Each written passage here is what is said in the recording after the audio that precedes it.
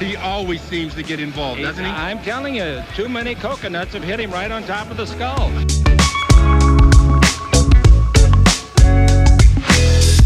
Well, I think Anthony will be a great acquisition. He can do it all. Avery, whose show is this?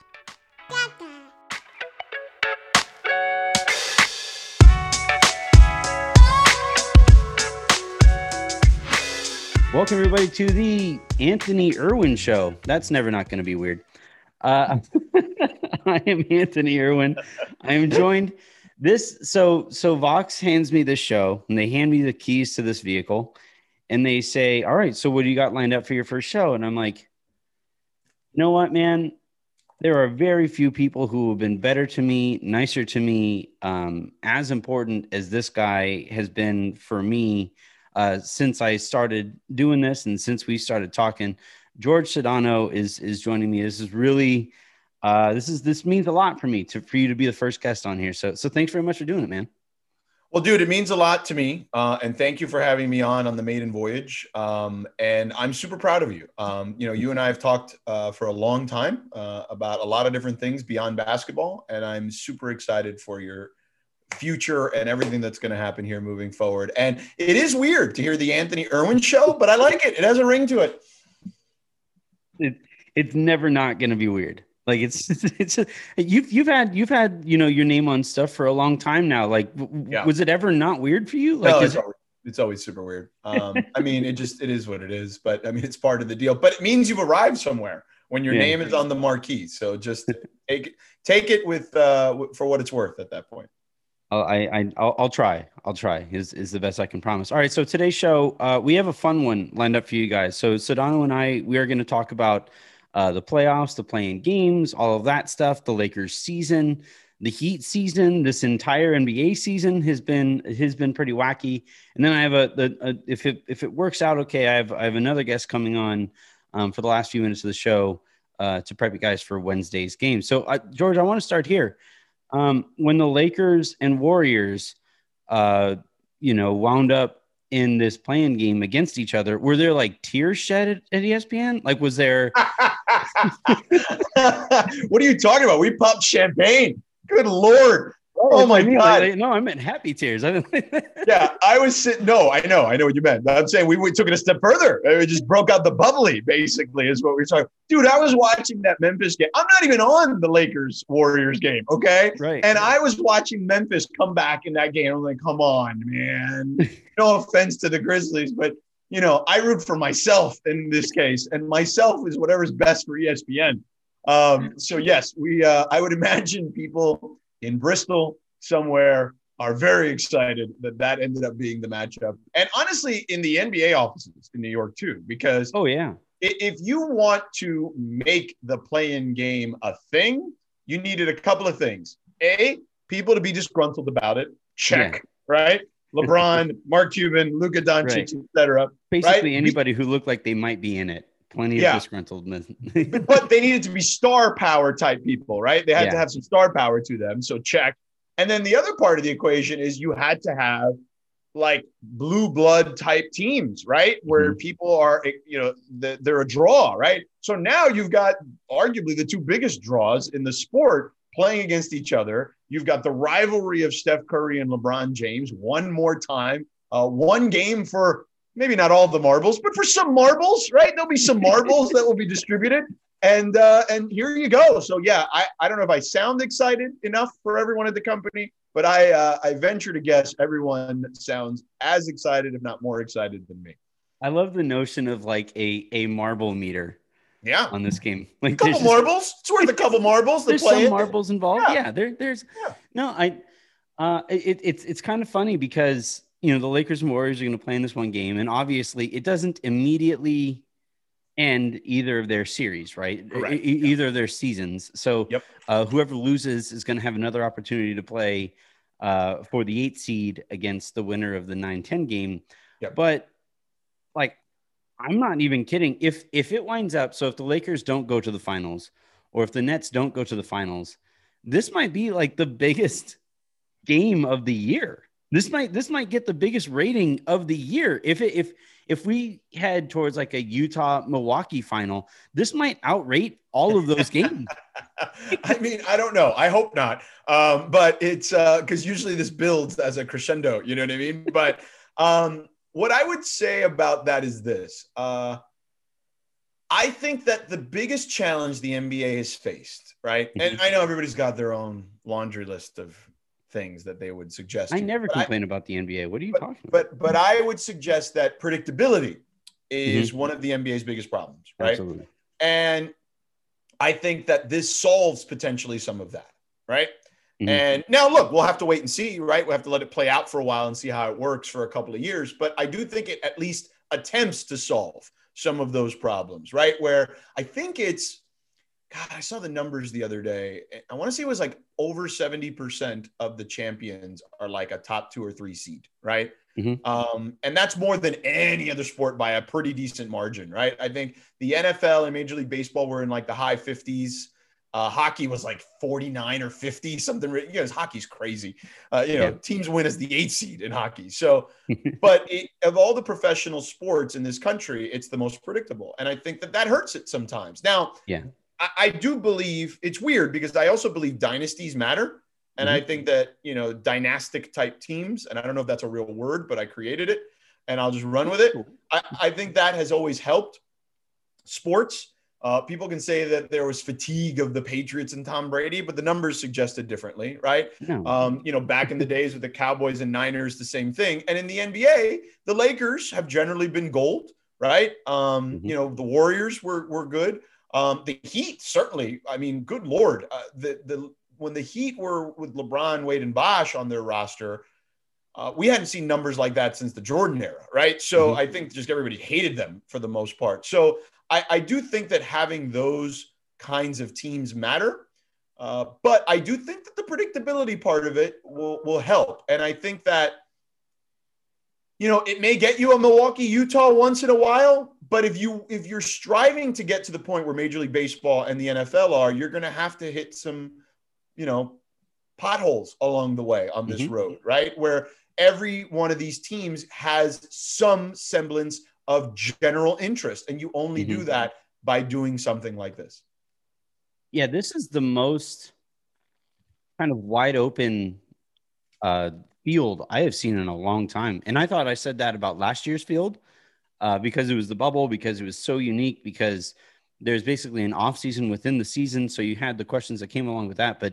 But this year is so different. This is you're talking about between the Nets, the Lakers, Nuggets less so because they don't have Murray, but the Clippers, Utah, Phoenix. You're talking about potentially 6 or 7 teams whose fans legitimately believe they can win a championship. Let's do the exercise real quick. So you have the 2 LA teams, right? You have Utah, you have Phoenix, and the Clippers, right? I think, you know, if Denver had Murray, they would absolutely be in that conversation. Yeah. I think. And then in the East, you've got Brooklyn, you've got Philly, you've got Milwaukee.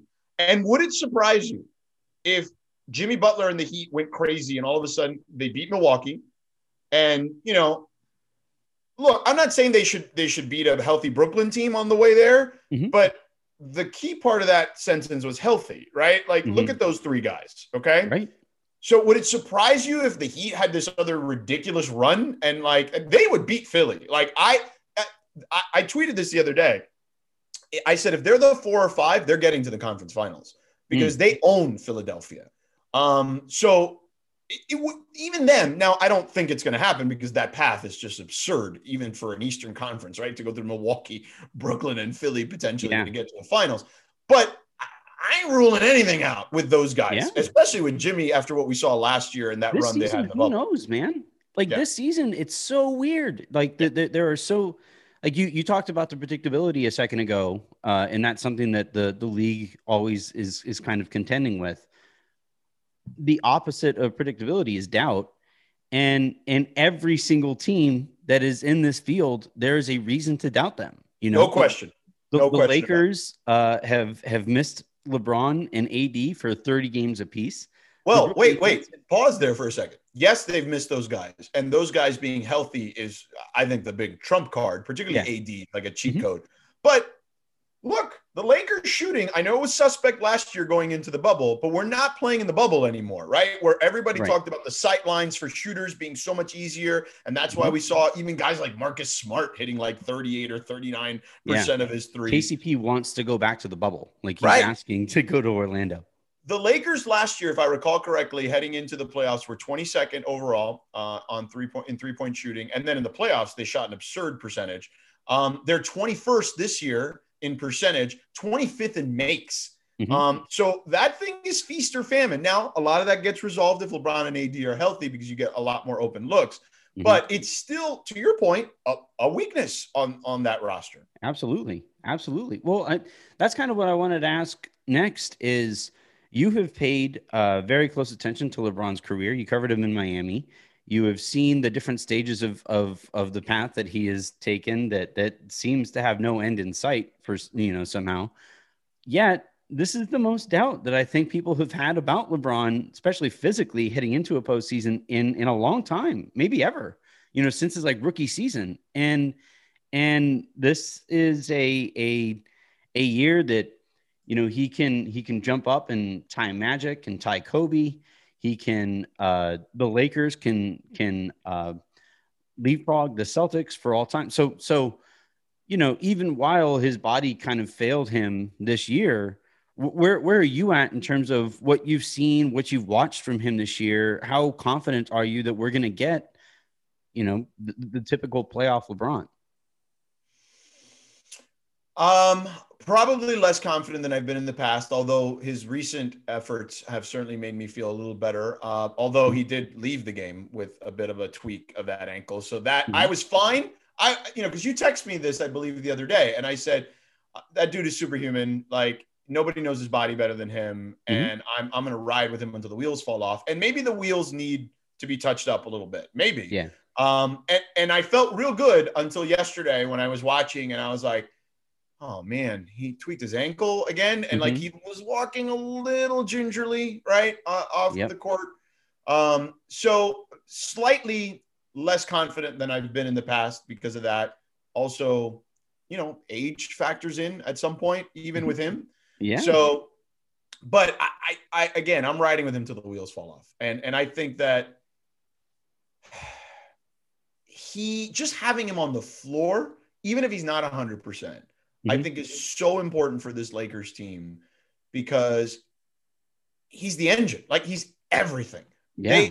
He puts everyone in their proper roles, right? Offensively.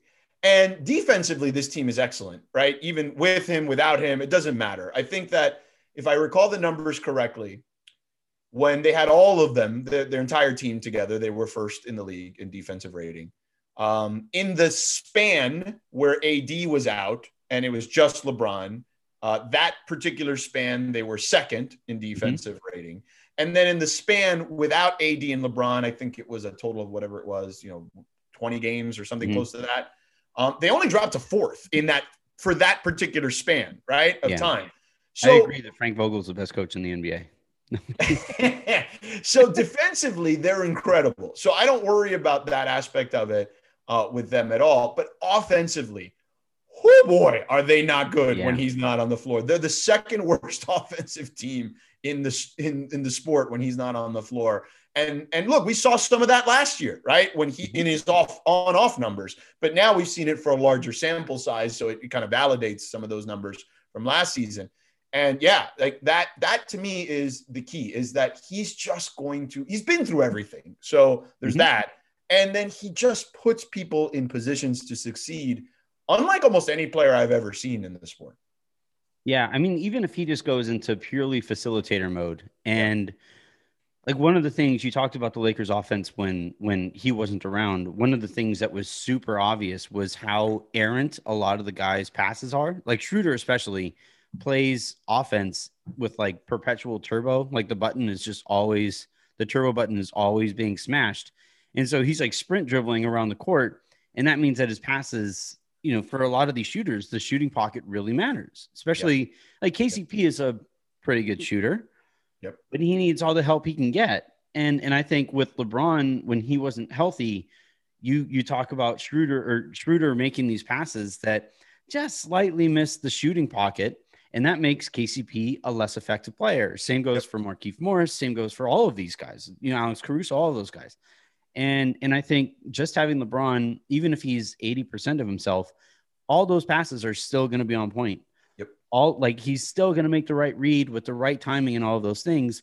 And, it would be fascinating if he is somewhat less of a player. And it's now up to Anthony Davis, who the knock against him has always been, well, what would he do without LeBron James? Can he carry a team? Can he win kind of on his own or as the alpha type star?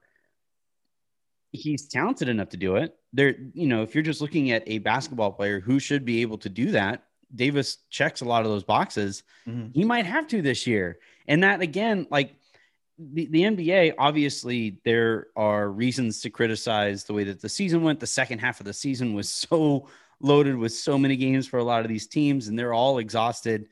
There are reasons to criticize whatever, but where we land now, where the NBA lands now, and the amount of intrigue and doubt and questions with all of these teams going into it, it has to be thrilled. Adam Silver has to be thrilled. This is going to be the most kind of fascinating postseason in a really long time, and a lot of that starts with the fact that both of the two betting favorites, whether it's the Lakers or Nets, nobody knows what they're going to look like. Right. Nobody has any idea. Right. It is wild when you think about that, right? Like, it's really been a battle of attrition this season in a lot of ways. And I don't think there's a surprise that Phoenix and Utah, for the most part, have been the healthiest teams this season, right? Philly, they had that little battle with COVID at the beginning of the season, but outside of that, they've been relatively healthy. I know Embiid missed some time. But everybody's had guys miss times, right? Like, there is not a team that we named on that list of teams that we think even have a remote chance of winning the championship that haven't had some semblance of injuries outside of really Phoenix. Like, Phoenix is the one because Chris has been healthy all year, Devin's been healthy all year, and DeAndre has been healthy pretty much the entire season. But even Utah, obviously recently over the last month or so, right? No Donovan Mitchell. The Lakers, we've documented. The Clippers have had guys in and out of the lineup, Kawhi specifically most recently. We can go on and on and on and on and on. Brooklyn for sure. And even Giannis missed a little time this year with Milwaukee. So there have been a lot of teams that have missed guys. So at the beginning of the season, we knew that this one would be different and challenging in a way that was almost opposite in some ways of the bubble, because you were dealing with COVID initially, right? You were playing games in real arenas and real cities and traveling, but you're playing this condensed schedule, and because of this condensed schedule, you're going to really magnify injuries, and that's what we've seen. We have had more blowouts this season. The last I checked, the number was close to 20% of the games, total games played, were double-digit wins or losses. It's the most the NBA's had in 30 or 40 years, something crazy like that. And a lot of that is a testament to the injuries that they've had to deal with and get into these games as quickly as possible. A lot more back-to-backs than we've had recently, because they've certainly tapered that down. And not a lot of rest in between. We mentioned the Heat earlier. Baxter Holmes, my colleague at ESPN, wrote a story about all this stuff, right? And in that story, one of the anecdotes that stuck out to me was Miami had a stretch of 50 games where they didn't have more than 1 day off. Like, that's crazy when you think about it. Like, and by the way, there were plenty of teams that were, in that 40s range too. They just happened to be the team at the top. But like, that's what you were dealing with going into this season to try to get back on a more traditional calendar. Well, and Miami's dealing with that after playing longer than every other team in the NBA except for one last year. it's no coincidence that the Lakers, the Heat, the Celtics, and the Nuggets have all just been kind of shells of themselves, especially down the final stretch of the season. They all played the longest last year, and they're all broken. Yep. Yeah, they're all exhausted, even if there aren't actual injuries, which all of them have faced this year. Now the Celtics don't have Jaylen Brown. Obviously, we talked about Jamal Murray in Denver. The Heat didn't have Jimmy Butler for 3.5 weeks. Yeah, right. And obviously we talked about the Lakers. Like, those are the 4 best teams from last season, and they are all exhausted. Even if they aren't actually touched up, they are exhausted. I'm tired, dude. I'm just, I talk about the sport and I'm exhausted. I'm sure you feel the same way. Like the NBA Twitter is always yelling at each other nowadays for something or other. And it's because we spent too much time around each other. It really is. There's too many games. It's too compact. Look, I've always said, and I guess that, people would push back on this. I've always felt that you should go to a 72 game model anyway, right? Yeah, like just cut out 10 games, right? 72 is a nice round number. You clearly made it work this year, right? Like you can make it work moving forward and start the season later again. Go back to starting the season right before Thanksgiving or in mid-November. Mm-hmm. And then that way you don't go up against football as much, right? From a ratings perspective. Because let's face it, most casual sports fans don't even get involved watching the NBA.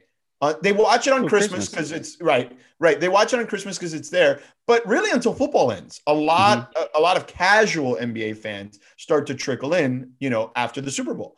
So it's why the league has done, which I think is smart, loaded up that February through April, in theory, right, schedule of primetime great matchups, right, on paper, et cetera, on ABC, and some of the better matchups end up happening in that stretch. But I just think that it's time to kind of, and Adam has been great about this. Like he'll move stuff around. Like he's not afraid. But that one is going to be a battle because the owners, the TV rights, all that stuff is centered around 82. But I just think if we're looking at it, less games, I think less is more in that situation. And I say that as someone who is part of a partner.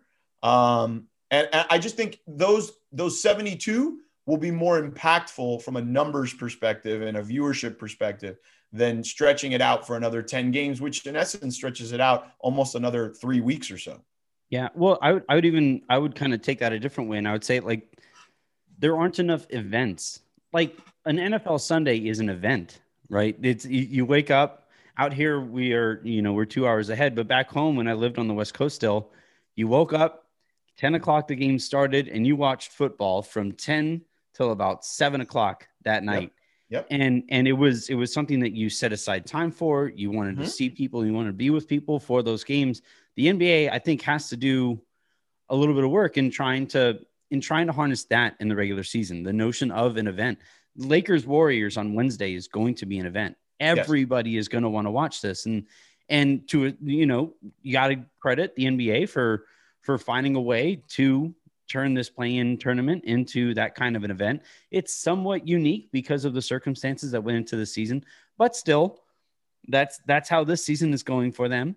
And that's going to be an event. And I just think when you play 82 games over the course of a year, none of those are going to feel like an event. Like if you start trimming it down a little bit and you really tentpole those major games there, you start generating events.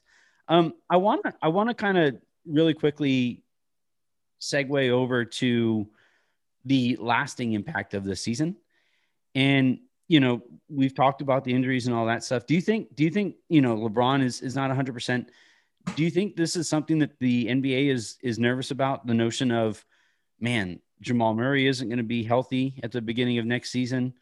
Jaylen Brown is not going to be 100% at the beginning of next season. Do you think the league is nervous at all about the impact that all of this work to get back to the more traditional schedule, that impact on the league stars? Yeah, I think they care because this is a league of stars, right? So, and I think that's important. And you look at a team like Boston, right? They're a tent pole franchise, right? Like, I don't think there's any doubt about that. and not having their second best player is a problem, right? Yeah. So, and Jamal Murray, right? Like this Denver team that, you know, is fun and interesting. And he's clearly kind of their emotional leader, right? Mm-hmm. And I think that not having him hurts, right? So when you have a league predicated on its stars, when there aren't as many stars available, it's a bad thing. I do think that, look, naturally, right, there would only be human to feel this way. It's just like, all right, man, we're just trying to get through this one. Like, you know what I mean? Like, and then we'll deal with that next year. And yes, that sucks. And so I say that on the front end because I know that they definitely care about that. But on the back end, I also think that they're just like, we just need to get through the finish line here and just try to figure this thing out. Because remember, there's still players that are going to want to play in the Olympics, right? Not only to represent their country, but in some cases, they have business interests in playing in the Olympics. So I think that this season presents a boatload of challenges, right? And I think that, you know, them getting through the regular season portion of it is one breath, right? Then getting through the playoffs is another, and then hopefully getting through the Olympics is another, and then they can just kind of take a break. And I do think, though, that they will get back on their calendar, or at least close to it, because, you know, Summer League is going to happen, and to my knowledge, and it's going to probably happen in August, and you know, as opposed to July, right? But I do think that they're going to get close to getting back to a more traditional schedule, and you know, they feel that that's where they can maximize some of those opportunities that you and I were discussing. And, you know, again, hopefully it starts in November, right? Because traditionally over the last, I don't know, whatever it's been, 5, 6, 7 years, they've started maybe like a week before Halloween, like, you know, October 20th sounds about right. 22nd in that range. Again, just make it November, like make it mid-November, just be good. Like that to me is where that's a sweet spot. Cause that's the NBA I grew up on, right? It was November. October was preseason. So I think that's where their goals should be, but I do think they care. Yes. To answer your question for sure. Yeah. All right. So we'll get you out here on this one. Do you have any predictions? Like any? Oh, I got tons of predictions. Let's go through it. You want to do it real quick? Let's go. All right. So we have two things I forgot, because I'm going to start playing a game with all the guests from now on. So you're going to be the guinea pig on the game. All right. Here. But all right. Finals matchup. Who are you calling? Despite all the stuff I said earlier about battle of attrition and health and that, I'm still going to go Lakers Nets. That's ridiculous. I sat here for 30 minutes giving you all the reasons why someone else would get there. But again, the caveat is none of it would surprise me if that's completely wrong. You know what I mean? Like that if it is Milwaukee or Utah or Philly versus the Clippers, which would be the Doc Bowl, which would actually be kind of interesting, I think, from a basketball perspective, maybe not from a general audience perspective. But yeah, like if I'm betting money on it, I'm saying it's Lakers Nets. So of the non-stars, right? So every team that it's at the top, you have, Gobert and Mitchell for Utah, you have CB3 Booker, whatever. Yep. But which guy do you think can elevate their stock, take that leap in this next postseason? Which guy are you looking at and saying, that guy might be the next dude if he just plays the right way, if he does the right things here? What's interesting, because I think Booker needs to prove that on this stage, right? So you mentioned him, but he hasn't really done that on this stage. And we do ask guys to do that, right? Like not me, but the community has gotten on James Harden for many, many years, and he's a superstar about his lackluster postseasons, right? So I do think you need to see someone like him elevate himself. But if I'm looking for like an X factor or like a young guy, right? That I think Drew Holiday in Milwaukee will be an interesting one. Yeah, because I like it. He's better than Bledsoe, and he's going to have a real test right out of the gate, right? Like we're going to see his impact right out of the gate. Milwaukee and Miami, to me, is the most intriguing series of the first round in the Eastern Conference, because Mike Budenholzer, the reports are out there that if he doesn't get to the conference finals or whatever it was, he's probably going to be out.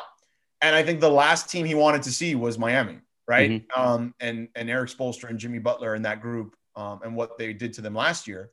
But I think that they should feel way more confident because Holiday is so much better than Bledsoe. And not only is he better defensively, but he's better offensively.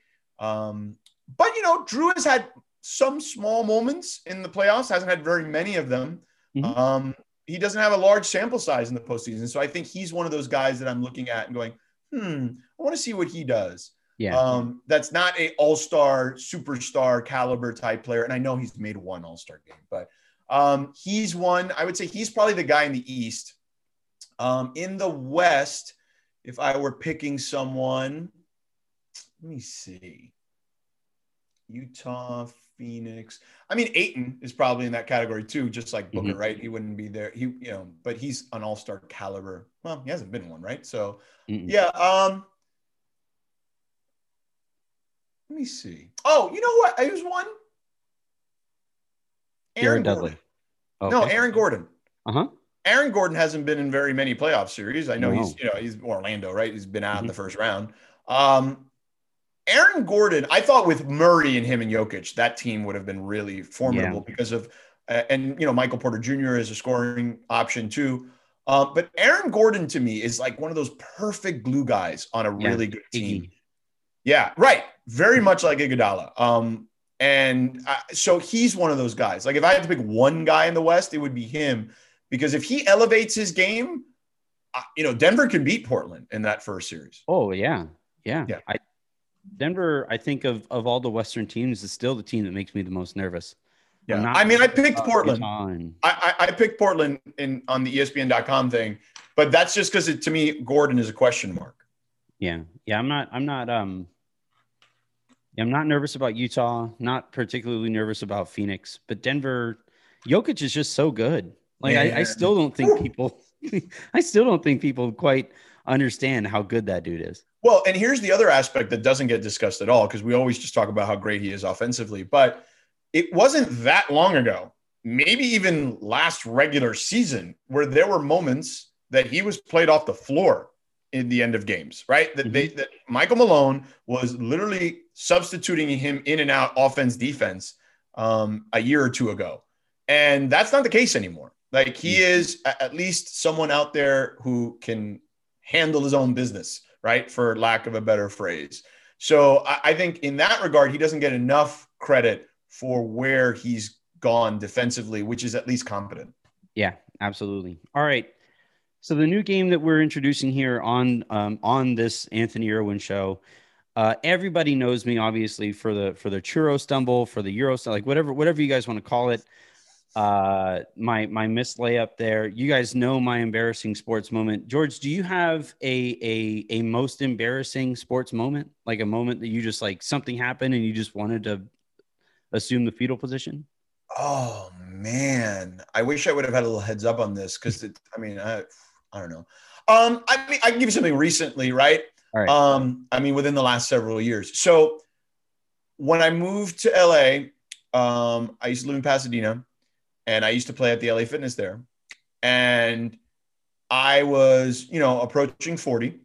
And my thing was, I want to play until I hit 40. And I played one day after I hit 40. And these kids, they're 21, 2, 3 years old. I mean, they were just crossing me up and just embarrassing me in like the worst way possible. It just was like, I'm 20 years older than them. I have zero chance of trying to defend them. I remember when Steph crossed up Chris Paul. Yeah. That one time when Chris was the Clipper, right? I look like the Matrix. Like there was, I don't think there's, in my head, it felt like that, right? Like, I don't know if it was actually like that, but it absolutely felt like that at least several times in that last time I played at LA Fitness when I was 40 years old. So I'm now, and that's it. That's when I gave up. And my wife was like, you're always complaining about your ankles hurting, your knees hurting. You're an old man. Like, give it up already. Stop. And I did. I took her advice. I feel like your wife and my wife would get along really well. Probably. Just like the brutally honest. What did you think was going to happen? Yeah, what? For sure. For sure. All right. Well, so you can find Sedano obviously on on 4 to 7 from 4 to 7 on ESPN LA with the Sedano, LZ, and Cap show. He's also obviously in the Jump. If you're watching a game there, chances are you're watching him on the sideline with his turtleneck and necklace combo. No turtleneck anymore. That's it. It's hot outside. You can't do turtleneck in May. Come on. Well, I mean, you're indoors. Those gyms are kind of but I got to get inside the arena. Come on. So yeah, if you guys are watching any of these games that are all going to be fantastic, chances are George is going to be involved in some way, shape, or form. Thank you very much, George, for hopping on and braving the first episode of this Anthony Irwin show. Well, I'm super excited for you, as I told you at the beginning. I'm super proud of you, and thank you for having me on your maiden voyage. I now feel like we have taken our relationship to a different level, despite the fact we vehemently disagree about our television viewing. We didn't even. All right, next time you're on, we're going to talk. We'll do that again. Yeah, sure, no problem. They're only in the Hall of Fame now, so I mean, I'm sure that there's that. Yeah, so. I mean, yeah, the as a group, not even like individually anymore. Yeah. No Hall of Fame inductees are questionable at all. Looks at Ty Cobb. All right.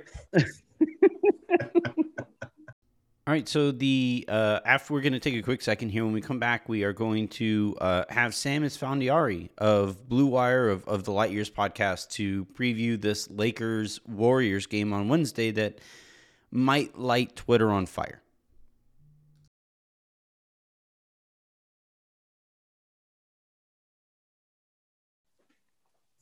All right, joined now by Sam Esfandiari of the Light Years Pod. He and Andy Liu are basically like the Harrison and me of Warriors stuff, and it's always for better nice. or worse. Yeah, it's always nice. It's been fun watching both fan bases. See who can use the "We Believe" hashtag more than the other one for this. For this game that they have on Wednesday. I want to start here. Like, if there's like a Nuggets or Nuggets Bucks finals, does this game rate higher than all of the finals games? I mean, without a question. There's just first off, like, Lakers have the most fans globally. Warriors somewhere in the top 5, depending on how you think. Definitely with Steph Curry, I would say they're one of the 2 or 3 most popular teams in the league. Then you have probably the 2 most popular stars. I'm not saying the 2 best players, just the 2 players who sell the most merchandise and jerseys at all times. And then on top of it, they have played each other how many times over the last 7 years? So I don't even know. Lakers Celtics of player rivalries. Like it's Dodgers Giants. It's it's Phil Tiger. It's awesome. And that's like the second layer to it. Like the Warriors and Lakers have never really been rivals. Like for most of my life, the Lakers have been excellent. And the Warriors have been pretty bad. And then when the Warriors finally get new ownership and turn into a proper team, the Lakers go through like your worst like 6-7 years. Like, it's just kind of funny. Yeah. But like as we know, like there is a NorCal SoCal sports rivalry. Probably more baseball than anything because that's just where it manifests itself. And you could just see the fans like itching for it. Like end of the day, this Warriors team without Klay Thompson's not really a title contender. They're more of like a good story who could make a little noise, but like they're itching for, let's just say, those 2 teams being like the Titans of the West and them actually playing with stakes. Yeah. No, I mean, I was before this conversation, Sedano is the guest before you on this one on the other side of the break. And I asked him, like, were all the ESPN executives just crying in hallways? Like, was like, is this because they even have the game? And he says, yeah, absolutely. Everybody has like an extra kind of spring in their step now because the league, ESPN, all the partners have been just kind of hoping that this kind of a rivalry would, not necessarily thinking it might happen because the timelines are kind of off, especially with the Klay injury or whatever. But it's you have a whole bunch of people who's like, man, wouldn't it be cool? It would be cool. Yeah, I can't believe it's actually happening. And that's kind of where I'm sitting now, where my family and stuff and people in the mentions, I say, yeah, I'm really looking forward to this game. And they're like, aren't you terrified of Steph? And it's like, you should be terrified about this kind of game. Like it doesn't feel like it's not real unless there isn't some anxiety. Some butterflies. Yeah, exactly. It's, this is actually probably from a Warriors perspective, the calmest I've felt, because it's like, they're the underdogs here. They're like nothing to lose. So let's just say if let's say the 2020 Lakers show up tomorrow, the team that won the title, who was the best team in the league last year, and it's not much of a game, it would suck, but it's like, it's not the same anxiety as when the Warriors had Kevin Durant and like any chance that they were going to lose, you're like, oh God, we're never going to hear the end of this type of thing. Or like even in 2016 when they did lose and you never heard the end of it. So it's kind of fun being on the opposite side of it. That's typically where the Warriors have been my whole life. But the last like 5-6 years, obviously they've taken kind of the Goliath title and been in a different position. So it's kind of fun to get back here where it's like, hey man, we're not Warriors aren't the ones with the pressure this time. They get to play free. How do you think this game actually goes? Like, have you started playing it out in your brain at all yet? Or is it mostly just, I don't even care. This is going to be fun. I have, it's funny. So the Memphis game on Sunday was really fun because it had a playoff intensity in terms of like actual game planning. Like Memphis wanted to put Dylan Brooks on Steph the whole time and hound him and had this whole scheme that was reminiscent of the playoffs. Also on top of it, you just saw intensity that looked like a playoff game because, it determined who was the 8 and who was the 9. So I was watching that and the whole time, like, you know what, like this is kind of how you want to guard Steph, but instead of having one wing who's going to hound you and kind of foul you and kind of play within the margins, or guard, sorry. The Lakers probably have 3 guys who can do that. There's KCP, there's Caruso, Talon Horton Tucker can do it some. Even Dennis Schroeder is just a massive irritant. He's just not as big as those guys. And, it's like on the flip side, it's like, okay, you want a big who's mobile enough to switch. Jaren Jackson's pretty good at that, but he's not Anthony Davis. He's not LeBron James. So I was just watching it. I'm like, yeah, I mean, that's kind of why the Lakers are the champion, because Memphis had the perfect game plan, but they didn't have the depth or the talent. It was a little bit of both. Like maybe Jaren Jackson gets there one day, but he's 21. He's not, Anthony Davis in his prime. And, maybe they pick up a few other guys, but like Dylan Brooks fouled out because he was on Steph the whole time. The Lakers will have the luxury of being able to like, oh, KCP's in foul trouble. Let's put Caruso on there. Or just like the other thing was Dylan Brooks he just got tired after a while. The Lakers don't have to like commit one guy to running the Steph marathon as he runs forever and ever. Right. They can switch it up. So I've started playing around a little in my head, as you can tell.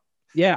I was, cause I did a Twitter Spaces thing. There's so many of those like locker room, Twitter, whatever. And I was talking with Matt Moore and then Anthony Slater, and the comparison I would make was last year when the Lakers beat the Rockets. They basically just, like you're saying, they just cycle through these guys and it's always some fresh new body that they were hurling it at Harden. And Harden makes the game kind of easier on the Lakers, and that they would force him to pass the ball and then he would just go kind of mope in the corner or mope up. Right. Just stands at the top of the key with his hands up. Right. Yeah. Right. But like Steph doesn't do that. Steph will pass the ball and it's a backdoor cut or it's whatever it is. He just kind of runs. And the way that you kind of call Schroeder an irritant, like that's kind of what Curry is offensively too. Right. He's just kind of always in motion. And if he has a crack of a half of a second, that shot's going up. And that's what I've most enjoyed about his season this year, is that if it takes 40 shots, I'm just going to shoot it 40 times. If it takes 20 plus 3-pointers, I'm going to shoot 20 plus 3-pointers. And I kind of wish he wouldn't have figured that out before this game, because now I'm terrified he's going to take 23 pointers and make 13 of them. Steph doesn't talk a lot, but he hears everything.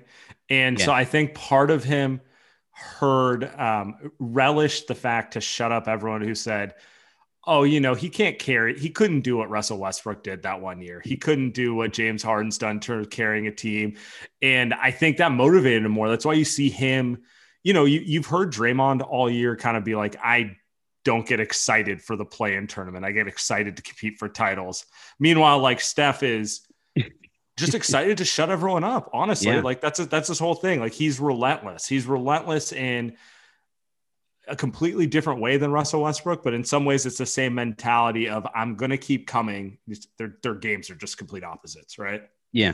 Yeah. I mean, it shouldn't surprise anybody that Steph has had the success he's had and Harden hasn't because of that approach to it, right? Like Harden, it was the most, I mean, it helped the Lakers at the end of the day. I was fine with it because it was like, yeah, cool. Go stand up there if you want to go stand up there.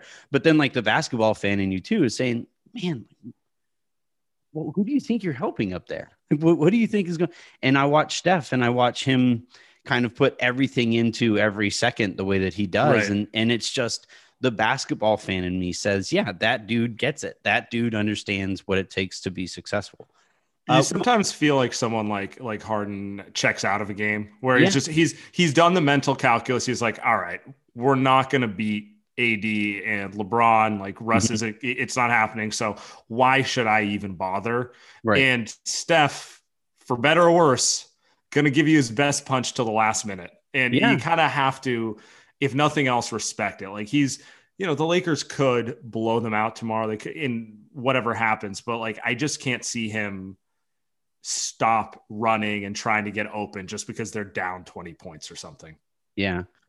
So aside from LeBron and aside from Anthony Davis, like, is there an aspect of playing the Lakers that makes you the most nervous? How you said you started playing out the scenarios in your head. What do you think the likeliest scenario is if you're watching the game and saying, yeah, we probably should have seen this coming? So they've played 3 times this year, and I don't know that we can take anything from any of those just because the Warriors and the Lakers had vastly different rotations. They've been so different. Yeah. Yeah. I don't think Drummond was on the team any of the times they played. Actually, no, he definitely wasn't. And then obviously the Warriors were unsure what they wanted to do with James Wiseman, and Kelly Oubre was in the mix. And it's just, for better or worse, I don't think there's too much you can tell from it. But the only thing I'll take from it is if the Warriors can survive an initial wave when the Lakers try to exert their physicality, I like their chances to stay in the game and make it go down to the wire. My big concern is the Lakers just have more bodies on the perimeter to throw at Steph than maybe any team in the league. Like it's kind of funny as I was going through it. I'm like, wow, they really kind of devised the perfect team to guard Steph Curry. Minus, the health issues down the stretch, but like on paper anyway. And then it's really just the physicality. Like in the games, the Lakers blew the Warriors out. It was like LeBron pick 6, KCP, they just forced turnovers and they were up 20, 3 minutes into the second quarter, something like that. And like, they're too talented to, if they're up 20, they're probably not going to give up that kind of a lead, right? Like you don't want to fall down to a team who's that good defensively because you just can't dig in on them that much. So my big thing would be if the Warriors can survive the initial wave of Laker aggression on defense and just kind of the fact that they are bigger, stronger, faster overall across the line. Like they're bigger in the front court. They're quick all over and they have bodies. What do you think? So I have the Lakers winning this one. I don't know that. I don't know how it's going to look or anything like that, just because the Lakers have been so impossible to guess anything. Right. It's been such a weird year for the Lakers. They all look exhausted, but I have them winning. I still though think Golden State moves on from the second play-in game and then goes on to, I think, really kind of test the Jazz if that's what it looks like. And I have the Lakers beating Phoenix fairly handily. It makes this season so fascinating because the teams that are going to come out of this thing, it's unique. We're not going to see this again, where the teams that are going to come out of these play-in games, they could really test / maybe should be favored against the team that they're going to play next. And, the thing that I keep on trying to tell everybody when they ask, like, what do you think of this playing game is like, I love the concept. I think it's really cool, but let's not fall in love with it this year because it's such a unique circumstance. The Lakers aren't normally going to be the kind of team that is in this spot. The Warriors, even with the player as talented as Steph, is not normally going to be in this kind of a spot. What do you see Golden State doing moving forward? So for Golden State, their season has changed since Wiseman and Oubre went down. And, I hate to push it that way, but it's like the defining thing about the Warriors season had been they can't pick a direction. It's like you have Steph and Draymond who want to compete, but you have this number 2 pick who you want to develop. You have like Jordan Poole who you want to develop, who's turned into a nice little player himself. And it's like they're trying to do everything. And in the process, they've done nothing. So now some guys go down and they could commit to this clear identity. We're a small ball team who runs and who's going to terrify you because we're going to try to get Steph in as much space as possible. And that's generally bad for you. The thing with them is like now they're down to 8-9 bodies. They're thin. And I do think they can scare anyone. I just wonder how many games they have in them because depth, size, those things show themselves over a best of 7, right? Those are the things that like you wear down. Like I think the Warriors can beat the Lakers. I wouldn't favor them to beat the Lakers, but I think they could beat them on Wednesday. I think they wouldn't have a chance in hell of beating them in a best of 7 without some health, some injury luck or something like that, just because like 7 games of dealing with Anthony Davis and LeBron and all the physicality that brings. Like I'm not even mentioning Drummond, Gasol, those guys they're all bigger than anyone in the Warriors rotation. Like I think the thing that people don't always realize, like Kayvon Looney, who's the tallest player in the Warriors rotation right now, is probably the same height as LeBron James. So he's kind of built like Kuzma, honestly, like that kind of a build. So they're a small team. They fight really hard. They're very easy to root for and they're enjoyable, but like there are realities that come with, being undersized in that case. So back to your point on the play-in. I mean, this year's unique. It's kind of fun that we have this situation, but like I would say in future years, the play-in could be really fun for young teams. Like we all kind of thought the Pelicans were going to be that young up next team. That hasn't worked out, but like how fun would it be if they actually got their act together and you had like 23-year-old Brandon Ingram and 21-year-old Zion who looks amazing and that sort of stuff. And it's like, that's where I think the play-in's money is more likely to be than, praying for like title favorites to have just a cursed year injury wise. Yeah, I agree that should be the goal. They could hope for a situation like they have now, but that should be, and you and I think we have very similar thoughts on how the league is kind of marketed and the major platforms and it kind of irks, I think, you and I, the way that some of the major platforms handle covering the league. And I think if this playing thing goes the way that it should, it gives people an opportunity to watch who's next in these extremely high leverage situations in ways that you wouldn't if it was like a 1-8 series that was being broadcast on NBA TV, and that's what I'm looking forward to the most. Even if this is such a unique situation, we are going to be moving forward with a different look at the league and teams that, might not have gotten the exposure that they should have all year. Memphis is a perfect example, in my opinion. Like John Morant's a star in the making. He's not quite there, but he's, what? I love the fact that he kind of tried to talk trash to Steph. Like, that's good. That's good that the young guys, like, I think I can take him. Didn't work out for him, but I appreciate it. Right. I really do, because that sort of stuff makes this fun. And I think with no play-in, you might have seen a team like Memphis decide, well, let's start resting him down the stretch and get that better draft pick and that sort of stuff. Right. And that's really where maybe it didn't work out perfectly the way you wanted this year, but that's where I really hope the value in it comes, because I'm just so tired of seeing teams halfway through the season, they're like, all right, well, we're 20-25, but we can't really do anything in the playoffs. So let's tank and see if we can get in the Cade Cunningham sweepstakes or whoever that year's is, Yeah, I agree completely. It served its purpose. You knew it served its purpose when like LeBron's talking shit on it and Mark Cuban is knocking it. You know it was Right. working when those guys are like when it's ruffling feathers. You know it's a good idea there. Well, this was a ton of fun, man. I really appreciate you hopping on, especially on short notice. I can't wait for Wednesday. It's probably the most I've looked forward to a deep in the playoffs game in a really long time. And it's just because it's not even like, Steph loses this game and we just definitively say, see, we told you. Right. Or like even that they're eliminated from the playoffs.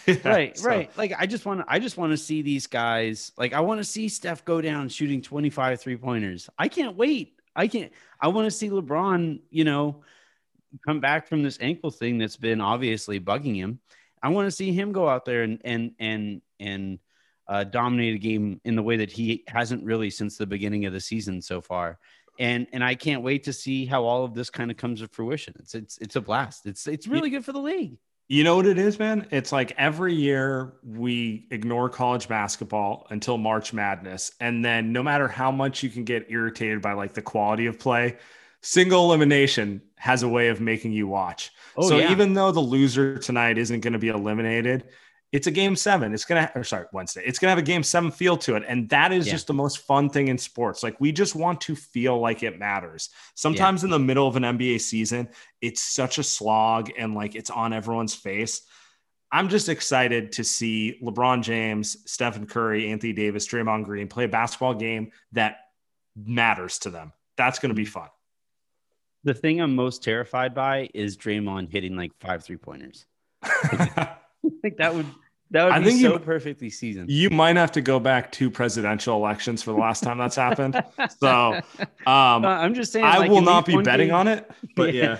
These 1-game samples, man, like weird stuff happens. And a guy like Draymond too, like he's a gamer and he is. If some weird thing was to happen, it might be that. And I'm just going to be sitting here saying like, oh, cool. Awesome. All right. I guess we'll see Memphis. We'll see. We'll see how that goes. But yeah, I want to send you guys out to the Light Years podcast. You guys, if you listen to this show and you enjoy the way that I cover the team, I'm telling you, you guys will enjoy the way that Andy and Sam cover it. Cover their the team that they cover, and then you're still doing locker rooms after every game too, right? And we're after Wednesday's game. I mean, I hope we don't short circuit the servers, but Laker fans or Warrior fans, feel free to come stop by. It is going to be Warrior focused, so it'll either be euphoric or just kind of a therapy session. Either way, I think it'll be enjoyable, be fun to listen to, and we always throw the pod on the feed the next day. Absolutely. All right. Well, thank you very much, man, for hopping on, and we'll talk to you soon. All right. And that is going to do it for the very first episode of the Anthony Irwin podcast. We are going to be doing this every Monday, and with whichever guests I'm able to convince to come on. Thank you guys very much for listening to this and for all of the support to this point. I'm going to hop off of this and record the Lakers Lowdown, which is going to be a shorter form podcast to let you guys know what you need to know about the Lakers from the day before and get you guys ready for the day ahead. Have a great one, everybody. We'll talk to you guys next week.